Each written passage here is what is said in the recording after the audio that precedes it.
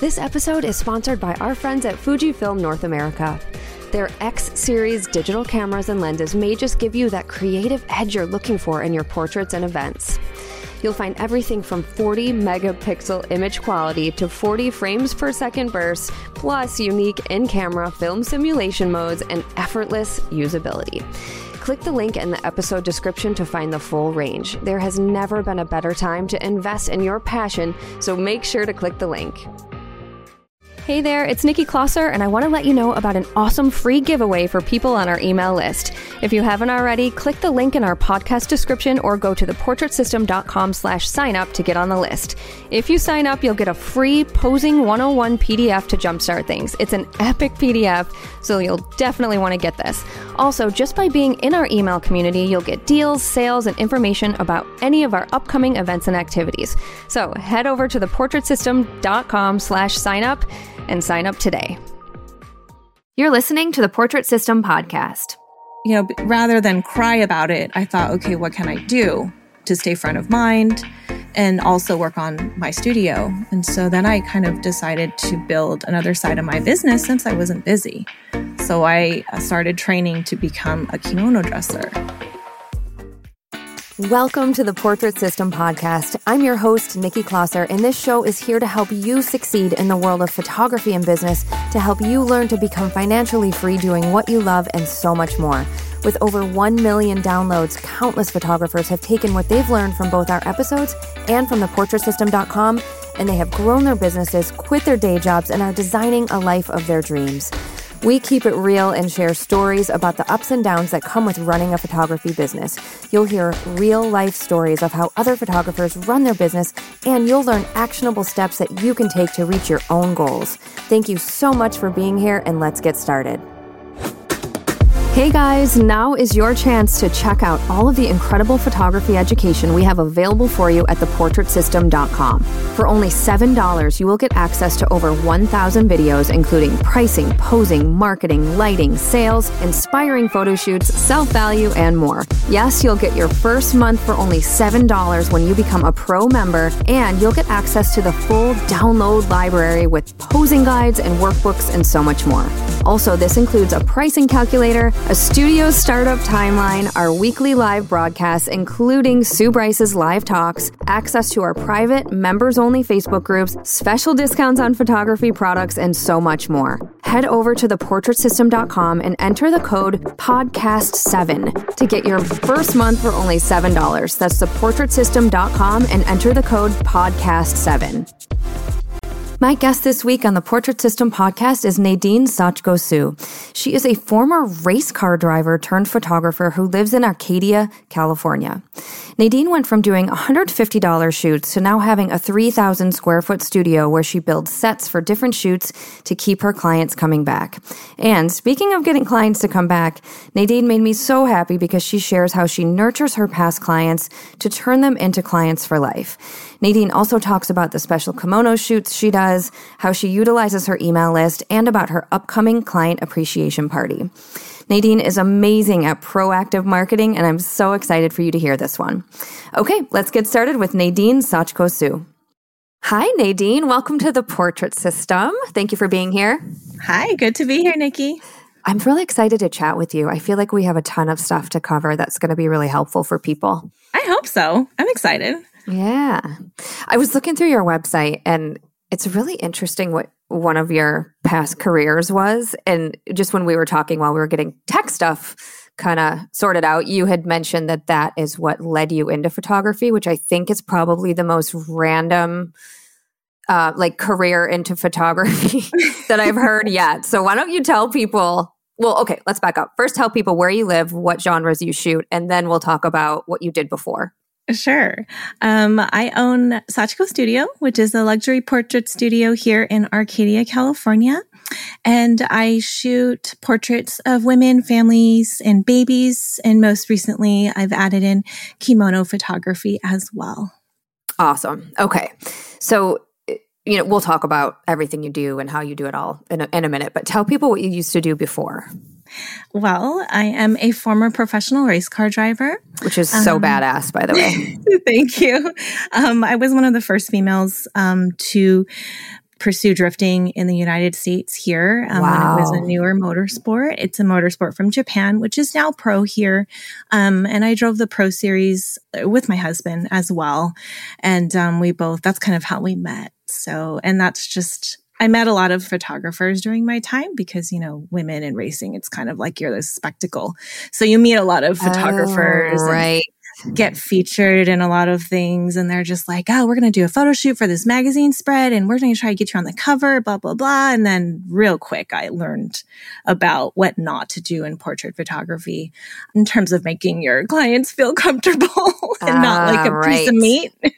Okay. Yeah. That could be quite the experience. It was, but it was great because it kind of showed me what not to do and inspired me to be a better portrait photographer than they were and just treat my clients with the utmost respect and make everything fun and easy and comfortable and all the things that they weren't doing for me. Yeah. It's pretty remarkable how many clients that I've had too that didn't have a great experience with another photographer. Yeah. Although I feel like it's kind of getting less and less that I do hear that. And I'm hoping that's because people are really kind of diving into education, like on Portrait System and what Sue Bryce teaches and how, the connection that you make with people and making people feel comfortable. I feel like that's coming to the forefront more so in education, maybe than it was before. I don't know.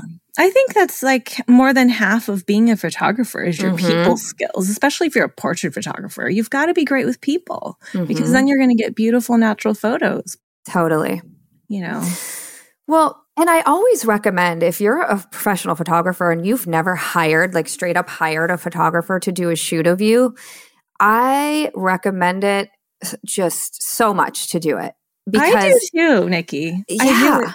I do it every year. I do too. Sure, I have to. And I kind of don't like telling them what I do either sometimes, but they end up finding out eventually, but I just don't want to mess with their head. Like I love just being a client and learning from the experience being a client rather than the photographer. So yeah, absolutely. It just helps us, helps remind us the things that make us feel really great during a shoot. And then, not everyone's perfect. And I've had some experiences of people I hired where I was like, but it's a learning experience, and I'm not in my head. I'm like, you've been there. Don't, no judging, no judgment. This is, whatever. Yeah. Everyone's on their own. I let them drive and I kind of just come back and just, observe.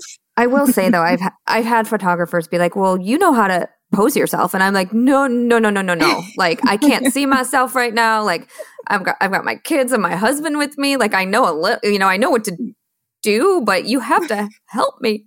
Yeah. You guys, you're driving. I'm just sitting here. You tell me. I'm not supposed to be thinking right now. Like you can't. I'm paying you to think. Yeah, so agreed. Okay. So race car driving, lots of photo shoots, and then that inspired you to become a photographer? Yeah. I mean, not to mention by then, once I finished racing professionally, I had 4 kids. And I just love children and photographing them. And, I'm around it all the time. So I'm real good with kids. So it was kind of a match made in heaven. Oh, nice. How old are your kids now? Ooh, my oldest is 26. And then I have a 15-year-old, 9 and 7. So I have a big gap. Yeah. You have the gamut of ages. Yeah. My oldest moved out though. So I'm super happy. So one down, like she's done. she's my work is done there. So, okay. So then how long have you been a photographer? This is my 12th year being a professional photographer. Okay. Very cool. Very cool. Yeah. Okay. So when you first opened your business, what did it look like? Like, did you know what you wanted to do right away? I mean, I know you said you enjoy photographing kids, babies, and that sort of thing, but did you start out with a successful, profitable business from the start? I didn't. I had $150 shoots because I didn't know what I was doing. And then, friends just asked me to be their family photographer. And then they're like, hey, I'm having a baby. And I don't do babies, but I'll try. And then weddings happened. And I thought I could make more money, shooting weddings. So I kind of went through all that. I found Sue Bryce in 2012, just like a year in on Creative Live, and then Kelly Brown, and then the Portrait System. So as I learned more, my prices obviously went up, but my jump to like becoming a luxury full service studio didn't come till pretty much like a couple years ago, to be honest. So yeah, I mean, so many people go through that same experience where they're just starting out and barely charging anything. And I think there's something to be said when you're just starting out. Okay, like let me say though that there have been people who've come right out the gate charging like $1,200. I don't know how they did it, but if your skills are good enough when you first start, like of course, but if you still don't know how to use your camera and your lighting isn't great and you're, you know, still trying to figure out how to do all the things, like, you know, you got to start somewhere. And yeah, as long as you don't stay there. Yeah, I think it's definitely all a process, but you make so many mistakes. And looking back, I just couldn't believe how low I valued my services because I was good. Like I was good even back then. I still look at the photos. I'm like, hey, these are still, they're holding up. Like they look good. Yeah.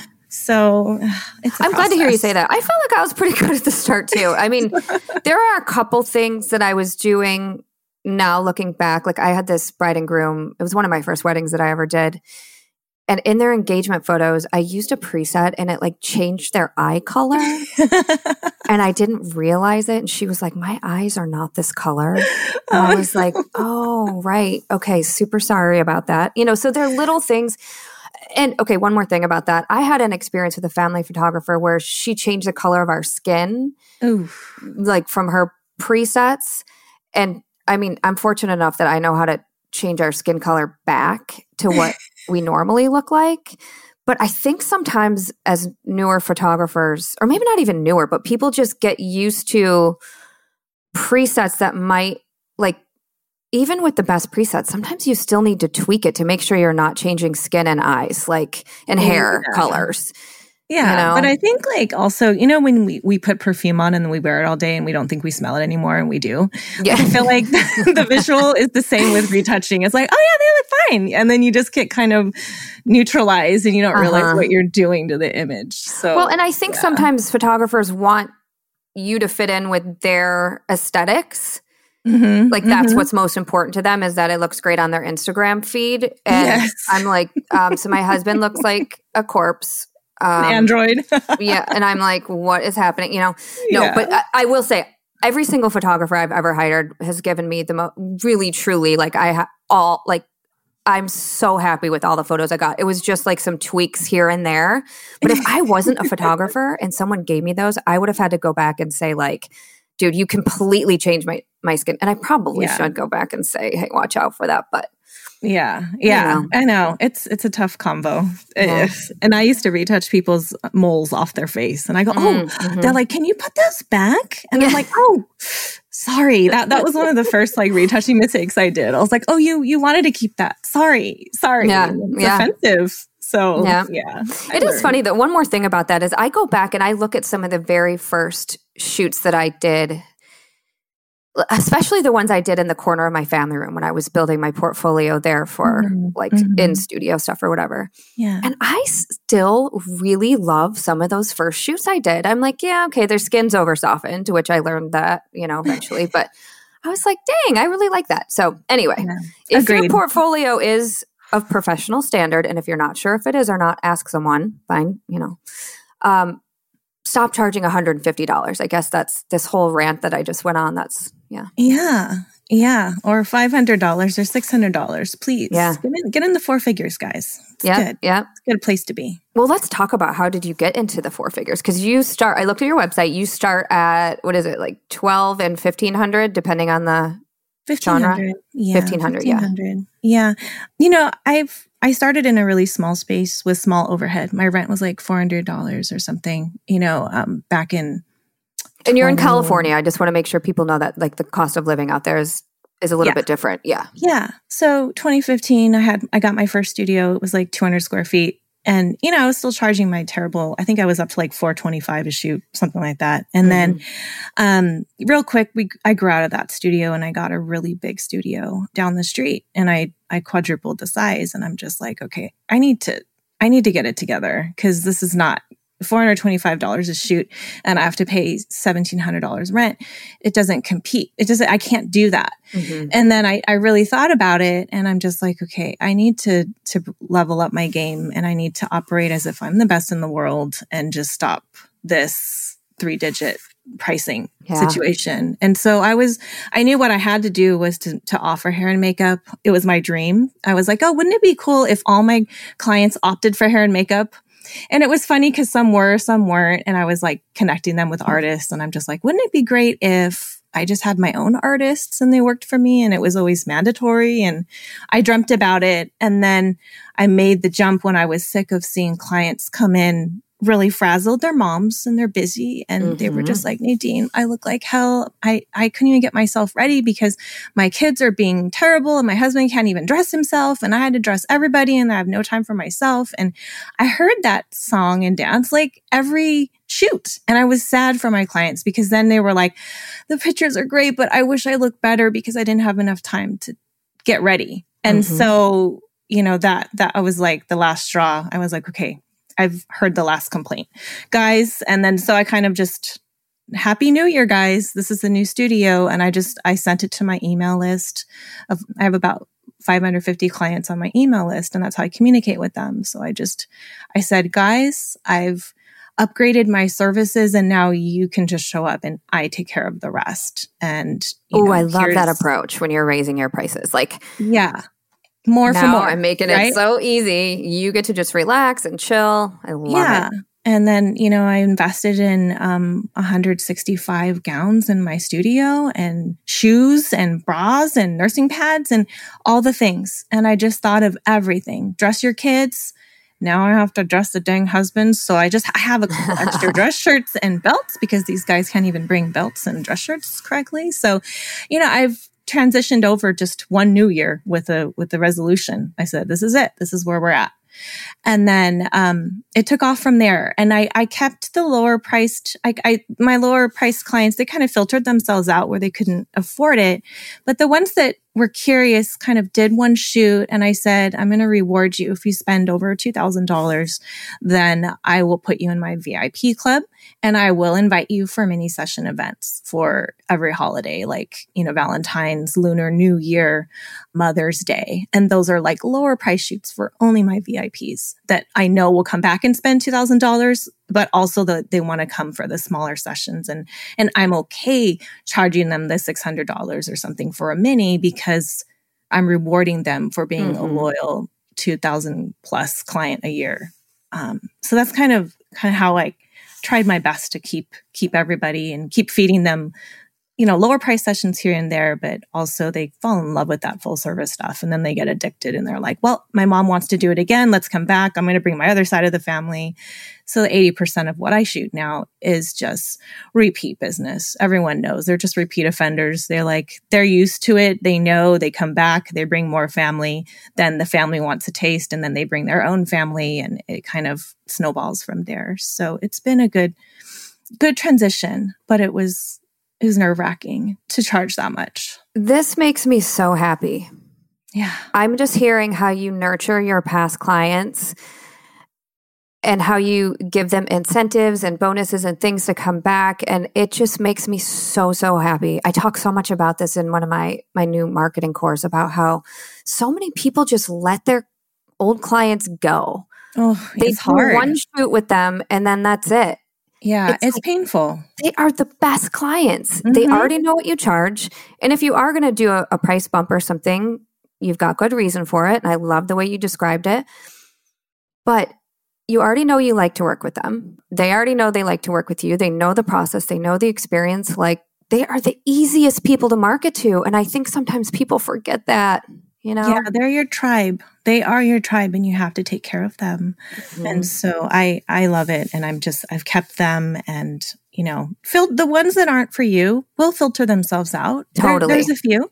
Yep. But for the most part, people will pay what you charge because they love you and just give them bonuses for being, still there and being loyal to you. And they're your lifetime client. That's it. They're your advocate. They're your salesperson. Well, and I like the idea of you doing some sort of special, whether it's like I think you do like floral installations or something, right? Yeah, because it's a studio and everyone comes back all the time. So I'm like, I have to change the studio every season. So I do sets for every holiday. And then even during the holiday season, I get multiple set builders in, guest builders, and create interest that way. I love that. Is this when you do most of your like mini session stuff is for these special sets? Both. I mean, when I do the special sets, yes, it is the mini session time. And then, but the holiday season is the big one where we actually sell more full sessions because people are so excited about the sets. They're like, well, I want to do both sets and I want to go outside. So, and I have like a love-hate for mini sessions. And Sue has talked about this too, because you don't want to just only always be the mini session person. Oh, yeah. Or maybe you do. And if that works for you, great. But like it is so much easier to have one family come in and have them spend $2,000 than it is to be shooting like 10 families in a row. I mean, it's just like you know what I mean? There's a certain minimum you have to charge for that. Yeah. So. Yeah. But there is something to be said for offering like something like you're doing with these special sets and things, maybe not the holiday ones, but like the floral things where your clients get to feel special. Like the only people who get to do these are my past clients who've been loyal, who spent X amount of money or, whatever. Like, I feel like it just is another way to make your clients feel special and loyal. And I really love that. It's great. Thank you. Yeah, I love it too. But yeah, no new clients for minis. That's the rule here. So you can't come to me for little money. Yeah. And I know that like sometimes a big session of mini shoots can be very lucrative. It's just, is that sustainable for you? I guess is the question I want to ask, to people listening. Like, just be careful with that. You don't want to get known to be the $200, $250, even $500 mini person. No, it ruins it. I feel like it ruins it for other photographers, because then if you only do minis, you become so efficient and you kind of over deliver and give them way too much because you're so good at it. And then you're like messing up the market, because then nobody wants to do full sessions because it's like, oh, look what all I get with just a mini session. And then it messes it up for other photographers too. And so that's what I always tell my like photographer friends is like, raise your price, stop messing it up for me. Yeah. And then they kind of like take a step back. They're like, what do you mean mess it up for you? So, I'm talking about value. So if you can give my client way more than I can for like half the price, it's messing up the market. So for every photographer that doesn't charge enough, you're ruining it for another that, it's harder for other people to value their work. So yeah, there's definitely a fine line there for sure. And I think, that's something that Sue has been trying to do all these years. And most educators all these years is like, we have to set industry standards. Yeah. This is just the expectation that's what it is. Yeah. You can charge whatever you want, but you can charge 1,000, you can charge 2,000. I'm on my way to 5,000. Like, it's just, you can do it. You just have to be confident in charging it and more for more. Add value to your services. Have you ever had sort of, are things always really good, or do you have some ups and downs with business? No, it's ups and downs. It was really funny. COVID was fantastic for me. And I actually grew my business, expanded my studio during COVID. So that's actually surprising. And then all of a sudden, when things started opening back up again, then it kind of crashed. And then I was like, where is everybody? And I do my seasonal minis, and then all of a sudden it's just like, oh, I booked 3. Cool. Where are you guys at? And it was like crickets. And it was really scary for me. It was just these first like 3 months of this year that were just completely dead. And I was kind of worried. I was really worried. And then everything was really bad. So, and being a luxury photographer, you start thinking about like, oh, is it the recession? Is it money? Are my clients? And it really what it was just my clients are out traveling. Like, things are opened up. They want to go on spring break, go travel. And, in hindsight, that's what it was. It wasn't me, and it wasn't my pricing. It wasn't a recession. It was just like people were busy trying to get back to normal, and they weren't worrying about photos anymore. They wanted to go travel and have fun and go to Disneyland and stuff. And it just wasn't front of mind.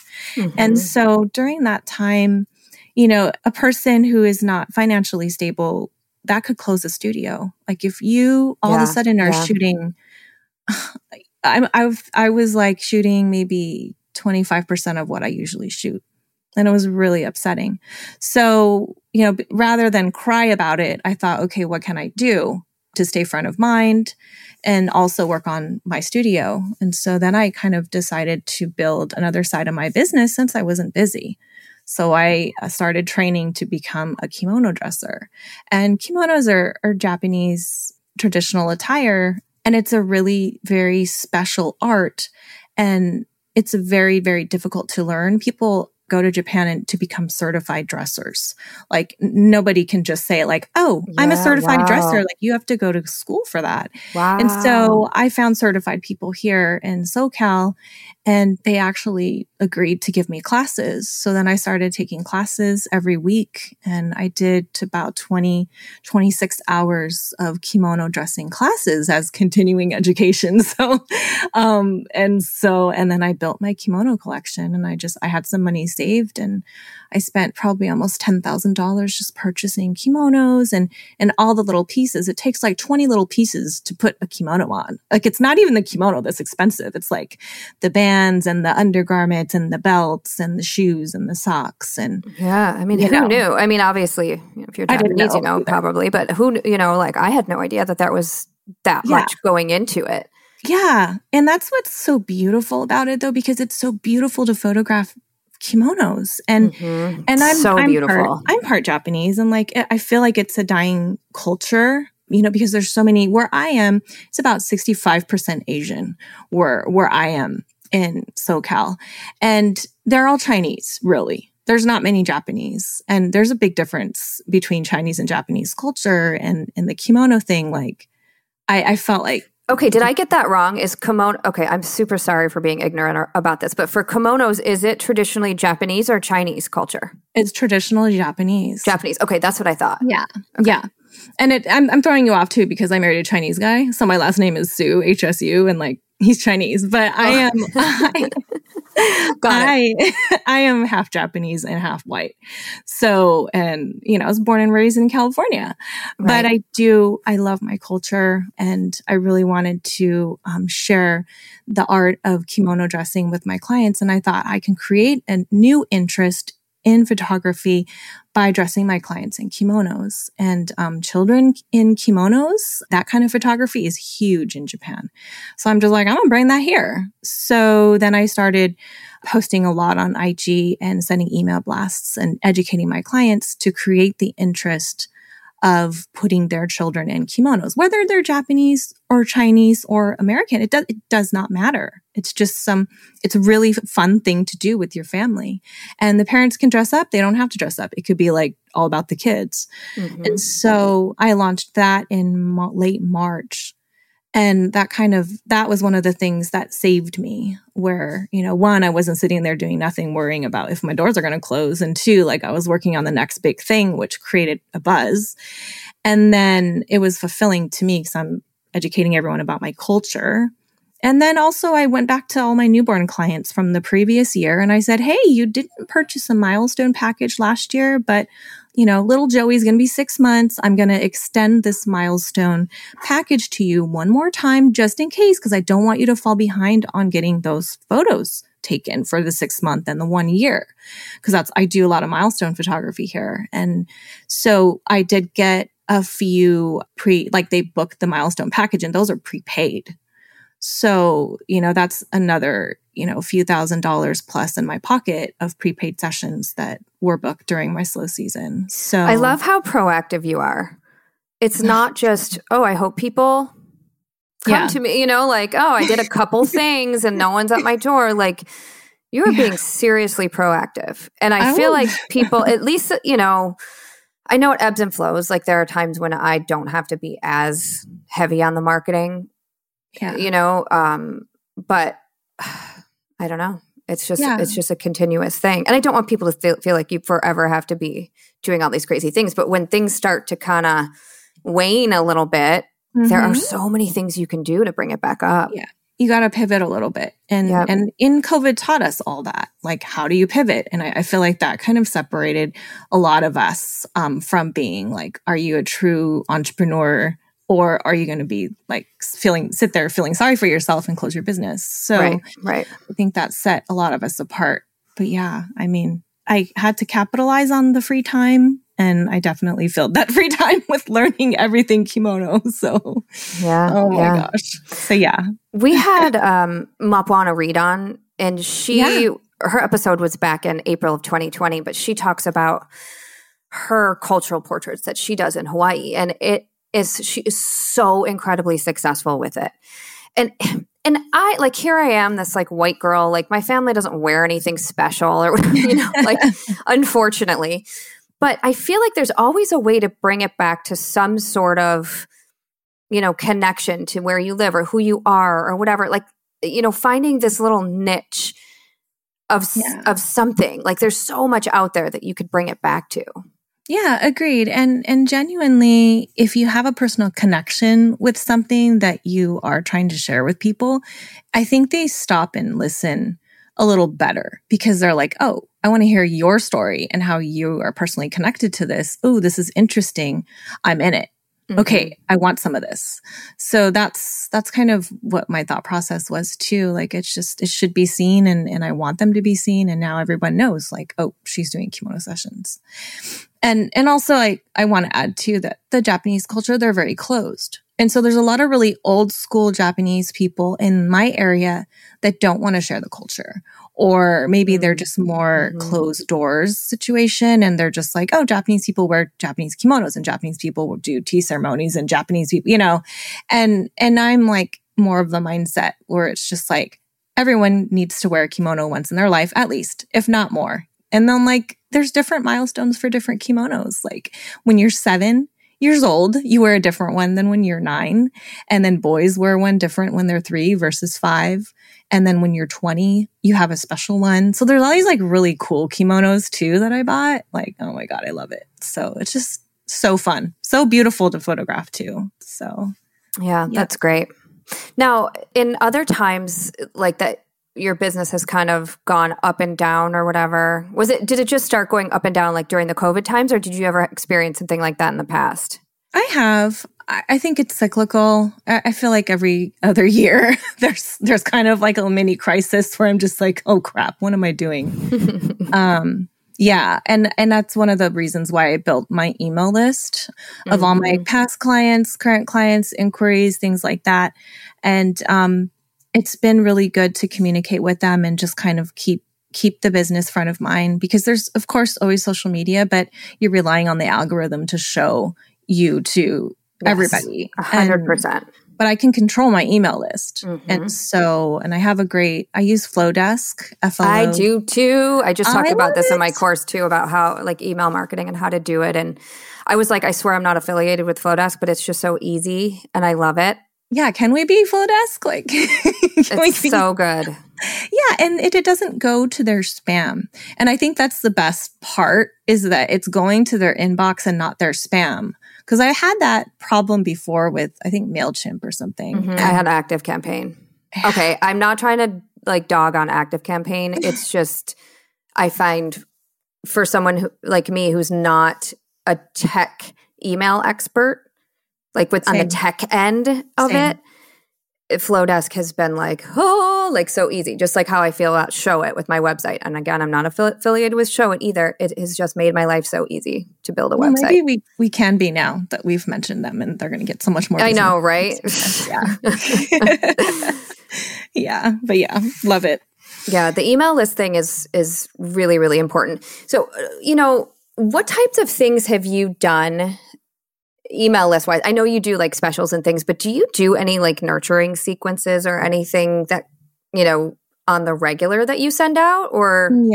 Yeah. And so I do believe that every email that you send to your clients should not be about buying or selling. Agreed. Like you cannot. And so I don't want to be the salesy lady. So every few of them I will sell, but I try to focus on a newsletter and talk about what's going on in the studio, what can I educate them about and get them excited and share trends with them. And just give them an update on my personal life too, because a lot of them really care about me. And it's so nice. Like we have a relationship because so many of them are my repeat clients. So they love hearing about my updates on all the kids I have and just seeing like our latest photo shoot like we did, because we do one every year in the end of the summer for our Christmas cards. So it's like, I do my best to kind of do behind the scenes of my personal life with them, just so they can feel that connection. So yeah, it's kind of like a jab, jab, jab, punch kind of thing. I just did a self-defense class yesterday, so I'm like in that zone right now. But, I love it. But that's exactly what it is. I mean, you have to nurture them in some way. I have done these, and these got really high open rates. I don't do them so much anymore, but it was highlighting a client. And then I would ask the client to make me a list of 10 things. Usually it was a woman, just a personal branding, because that's what I was focusing on the most. But 10 things that people might not know about them from that like old trashy magazine that I used to read, like Us Weekly or something. They would have that 25 things you might not know about whatever celebrity. Anyway, and so I would make the title really enticing, like something about that client. Like, you'll never guess where this client found herself naked, something like that. Like, okay, that was good. I'm feeling a little weird that that's just what popped out of my head anyway, okay. But anyway, like things like that to try and entice people to open the email. And then it would be a little bit about their shoot and why they did it, and then my favorite photos of them, and then their 10 things about them just kind of intertwined, and people really loved it. And I had clients like, can I be featured on your top 10? Ooh, I love that. So there's so many different things that you can do. Like on my email list, I have two separate email lists, one for clients and one for photographers, because I'm an educator, and I always do a 3 on Thursday weekly email letter. And I give tips and tricks and like try to give like golden nuggets. I share like all the ins and outs of all the studios I've had and certain, things that have worked and not worked. And then something personal. I subscribe to. I know. Oh, do you? Yeah. Oh, nice. We were talking about your studio and then, Yeah. I've been going through, that's the thing I've been doing lately is going through all of and this has been like a walk down memory lane for me, sharing all the like, really bad behind the scenes too. Okay, they're not all bad, but like everything was done on a phone really quickly, but whatever. I've been sharing all of my old studios and stuff, and it's been so cool. It like chokes me up a little bit going through it all. But anyway, the point is like you said, you share some personal things, some business thing. I don't know. I love highlighting the clients though. That's really good, Nikki. And I think like the other, I do one other thing too, I forgot to mention, which is doing a client appreciation party. Yes. For my anniversary. So we do that every year, and I do that at Halloween because I'm a Halloween baby and I love Halloween time. So I throw this massive Halloween party, and it started during COVID because we started it as a drive-through trick-or-treat thing. But obviously now we can park and get out of the car. And so we'll do like a photo booth, and the kids will do a costume contest. Everyone takes their photo. We award prizes like gift certificates to the studio, have the ice cream people here. They just have a really good time, and they expect that every year now too. So that's also another jab, right? And then I say, you can bring one friend. And so that's kind of a nod to like Sue's old champagne party situation, just to introduce them to the studio and the environment. And so we'll have over 100 people here, lots of kids, but the costumes are really fun. I said everyone has to dress up, even the families, like mom, dad, you too. It's great. Yeah. Do you do anything special during those parties, like a giveaway or, I don't know? Yeah, I think the costume contest is a big one, where they can win gift certificates to the studio. That's kind of like, and everyone is very competitive. My clients are very OCD and they love the best of the best. So they just go all out. So really, I feel like it's kind of a fashion show because you just see what these people do and they make their costumes. Awesome. And it's become a thing. So they expect it every year now. So it's the annual Halloween client appreciation event. So yeah. Yeah, that's great. And again, it keeps you top of mind. Well, Yes. and you had mentioned that you quadrupled your studio space, but is this your third studio? Or because you said this one's like 3,000 square feet? Yeah. So I started 400 and then I got the room, 200, then I went to 400, then I went to 1,600, and then I went to 2,800, so almost 3,000 now. And I did that during COVID because my neighbor was moving and he's like, I'm out of here. And I'm like, I'm taking your space. And Nice. I turned the suite next door to mine into my offices because our studio was just growing and growing and growing. So finally I moved all the desks out. So now it's specifically like shooting only. And we have a completely separate suite for offices. And it's worked out so much better because we would be doing shoots and kids would be running into the office like, hi, what are you doing? And to my employees. Right. And they're just like, oh my God, your clients' kids really love me. And I'm just like, I'm sorry. And yeah, so it's been a labor of love, but I love having the separate space. So I can go here to work to the office and then mentally I can focus better.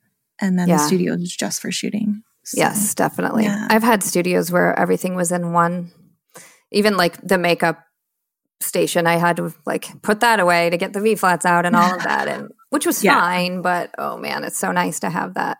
Yeah, it's a dedicated space. I have 2 makeup and hair stations and all the 165 dresses hanging in one room with a dressing room and a changing table. So it's like a very nice getting ready room. And I'm just so proud of that room. Like that's what I did with the office that used to be there. So it's, yeah.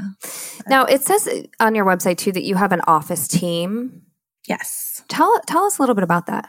Yeah. So I have a studio assistant, and I think that I tried to operate without one having the studio, but I realized really quick how much more productive I would be if I had someone working for me. Isn't that the truth? Yeah.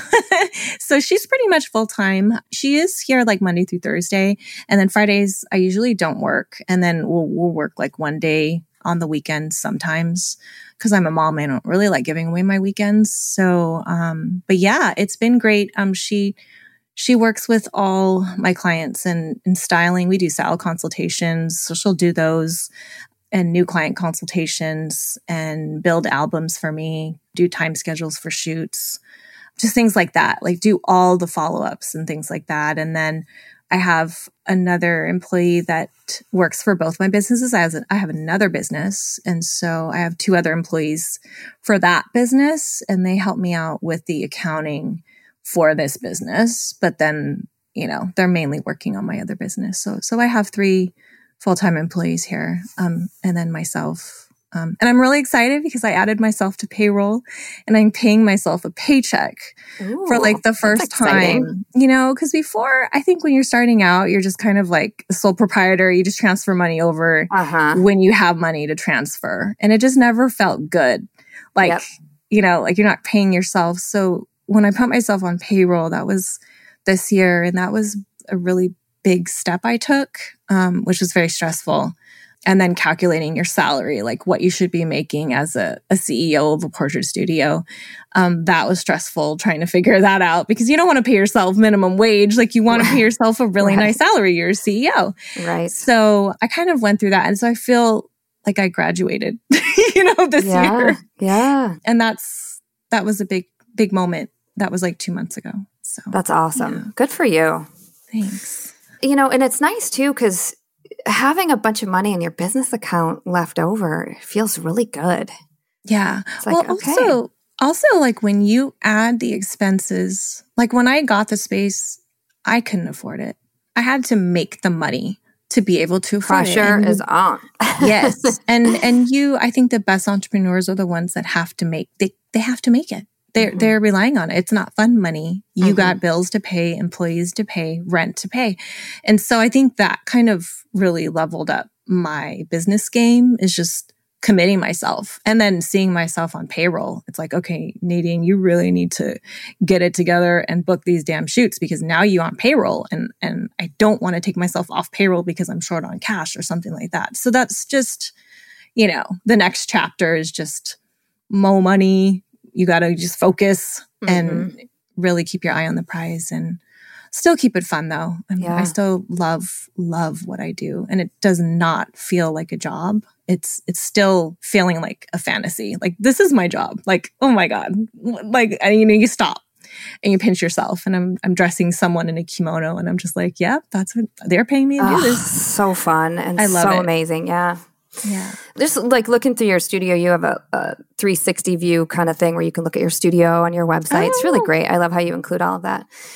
But it kind of makes me miss having my own space. Like I went down to a share space, and this share space is incredible. It's called Studio in Ann Arbor, although I hesitate that I keep talking about it because I feel like it's getting booked up so much now. But because of you. They need to no. They just have an amazing studio. That's really what it comes down to. But I had 2 studios for so long, one, 2 different states that I was managing. And I was doing 10 to 12 shoots a month. And I just was getting a little burned out on managing the studio. And then when I started doing this podcast, I kind of, I don't shoot quite as much anymore, like a couple times a month, as opposed to, 12 times a month. And so I was just getting burned out and trying to like juggle all the things. And, anyways, I do the studio share. Again, it's incredible, but I don't have the freedom to go in and change things unless I bring it with me and take it out or decide I'm going to leave it there for other photographers to use. They do events there, things like that. So I don't know. I get this like pang of like, oh, I really want to do that again, Yeah. So who knows? Maybe I will. It's a love-hate. I mean, I used to be mentored by Jasmine Starr, and it was so funny. She'd be like, don't ever get a space. It was funny. Like, some people feel so strongly about it. And then other people, like me, I feel like I needed that to validate my business and inspire me to create more and make more and elevate my business. So I rely a lot on my space. But that's just... For me, I didn't enjoy meeting people at someone else's space or going to Starbucks and Oh, and speaking of going to Starbucks, you said you used to do your photo viewings at Starbucks? Yeah. I did too. That's how I started too. Yeah. My first wedding consultation, it was the first one and it was at Starbucks and it was so loud and the internet was so slow and I was like, what did you say? Did you say yes? Like I couldn't hear you and people might hate me for this, but I hate being at coffee shops. I feel like so many people are going to be like, what the fuck? I don't drink coffee. I feel like the tables are small. It's usually crowded and like, it's not cozy. I don't know. I just don't. No, I agree. I don't like I'm not a coffee drinker either. So then I feel kind of like a poser being there. And then everything's dirty. Yes, it feels dirty. It feels, especially in the winter, the floors like, okay, I know you don't deal with winter in California, but in Michigan, like the floor is just like covered in like dirty, wet water. And like people are just like irritated trying to get their coffee. I'm just like, I just don't like any of it.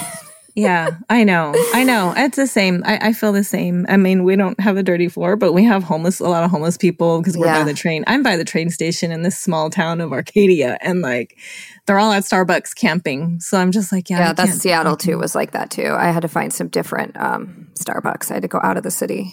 Yeah. Agreed. But, I'm with you. Anyway, so I mean, going from doing all your photo viewings in Starbucks, and like I said, I used to bring my folio boxes with printed, matted, like gorgeous images into the coffee shop. And one time, the coffee shop we were going to, it wasn't a Starbucks, it was something else, but it was closed. I don't know why. So my clients and I like went to open the door and it was locked, and we looked at each other and I was like, well, there's this like fast food Mexican restaurant next door. Oh my God. And it was like basically there's no one in there. There were big tables and we were able to like spread out, and I got some nachos for us to share. And I was like, I want to start doing this instead of the coffee shop situation.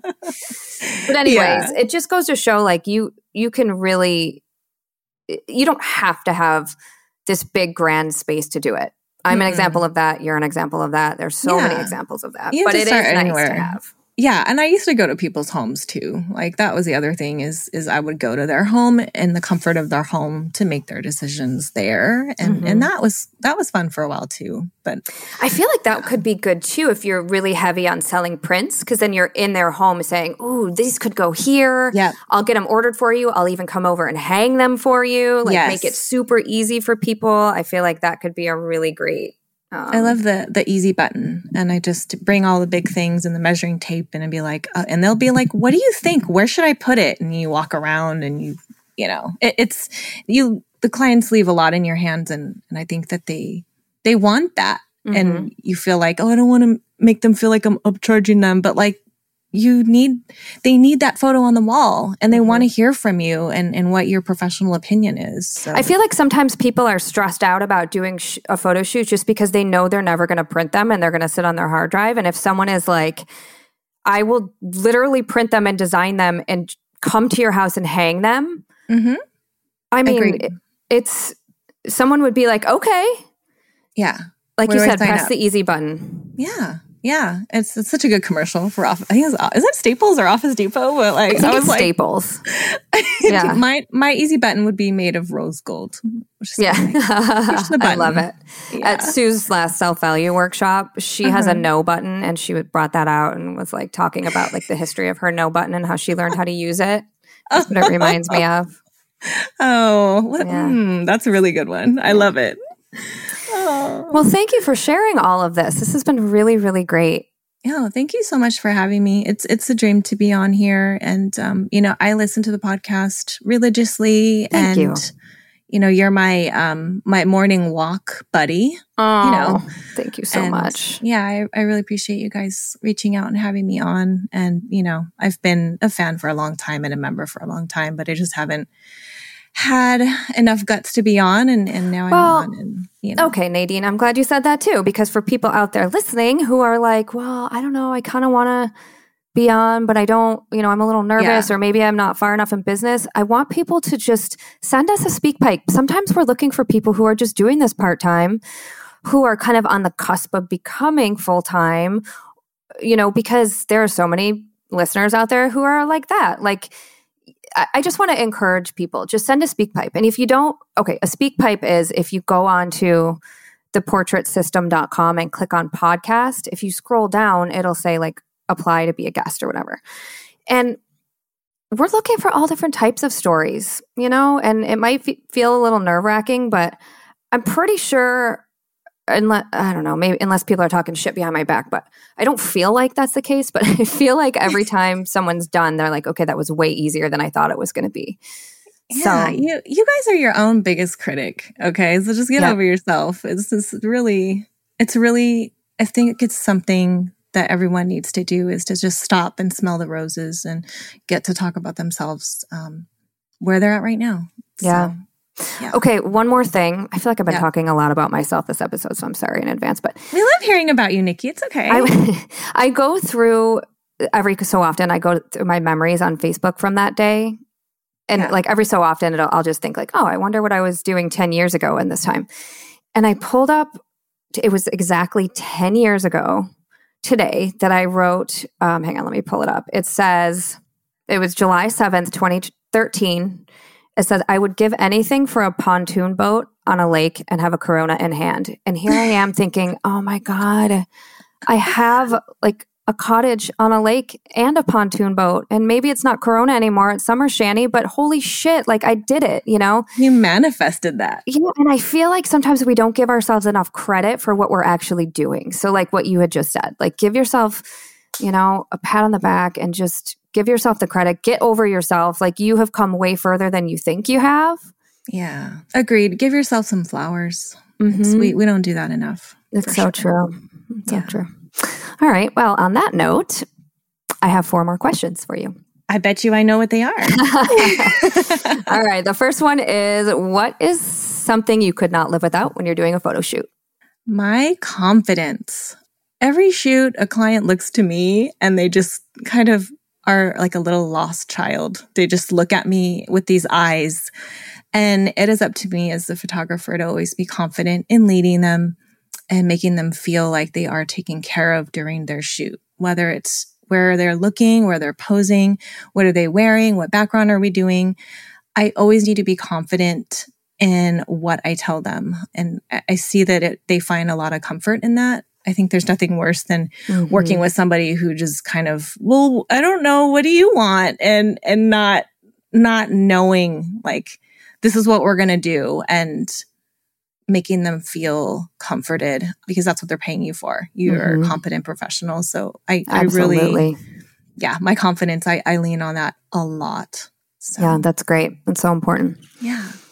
All right. So for number 2, but wait, before I ask you number 2, I just want to say number 3 is a new question. We're switching up the questions a little bit. So number 3 is new if you're listening. So just FYI. Oh my gosh. And I get to be the first. Yes, you get to be the first. Okay. But number 2 is, how do you spend your time when you're not working?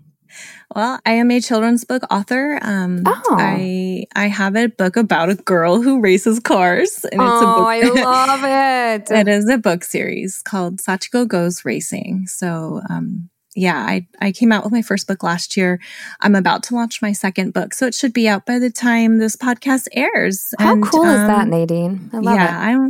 I love it. I love kids and reading, and and then I really love hip hop dancing, so I do take classes for hip hop, and I still race cars once in a while. So those are my loves. Very exciting. Well, of course, my kids too. My kids are my loves too. But that goes without saying, I feel like. Yeah. Okay, number 3, new question. What is your favorite photography product? It could be anything that you would recommend to photographers to use. I love this question. It was a challenge because I didn't have any notice, but I love custom sets. When you build a set, like it's cool to like get a backdrop with like something on it, but elevating backdrops by just adding some other elements like florals, dried florals, pampas, crates of things. I mean, I do that all the time. So my clients love the sets, and you could just add something small and it just really elevates it. So just having textural elements and, with you, and just modify the set a little bit. It's just, I lean on that a lot, and it could just make all the difference. Just one small thing. So I love that. Adds more interest too to the photo. Yeah. Definitely. Very more custom. Cool. All right. Number 4 is, what would you tell people who are just starting out? That's a good one. I really think that you should learn how to take a good photo, right? Technically sound photo. But the other half of photography, like I mentioned earlier, is your people skills. And you really need to hone in on working on your people skills and becoming a confident photographer, a complimentary photographer, and making sure that your clients, your subject, feels at ease the entire shoot. Because I think that is just as important as being able to take a good, well-lit photo in focus and things like that. Like, you've really got to work on your people skills. So photography is not just about f-stops and apertures and things like that. It's your people skills. So work on that and shoot as many people as you can and build your confidence up as a photographer. And if you have to approach people on the street and do portraits that way, if you want to become a portrait photographer, I think it's the best way. Just photograph people you don't know. And you'll learn real quick how to work with different kinds of people. Great advice. Thank you for that. Yeah. And where can people find you online, Nadine? I am on Instagram at Sachiko Studio. That's SACHIKO Studio. And on Facebook at Sachiko Studio and SachikoStudio.com. And my book is SachikoGoesRacing.com. So everything is Sachiko. So, yeah. Fantastic. Thank you so much. Thank you so much. Will I see you at the Portrait Masters Conference? Yes, I made the decision to come. I've never come before, so I'm really excited to come to Arizona. Fantastic. So, I'm excited. Yep. Yes. So cool. I will see you there. All right. Sounds good, my dear. You have a wonderful weekend, and I will talk to you soon. You too, Nikki. Thank you. Okay. Take care. Take care. Thank you so much for listening to the Portrait System podcast. Your 5-star reviews really help us to continue what we do. So if you like listening, would you mind giving us a review wherever you listen? I also encourage you to head over to SueBryceEducation.com, where you can find all of the education you need to be a successful photographer. There are over 1,000 on-demand educational videos on things like posing, lighting, styling, retouching, shooting, marketing, sales, business, and self-value. There's also the 90-day startup challenge, plus so many downloads showing hundreds of different poses. We have to-do checklists for your business, lighting PDFs, truly everything to help make you a better photographer and to make you more money.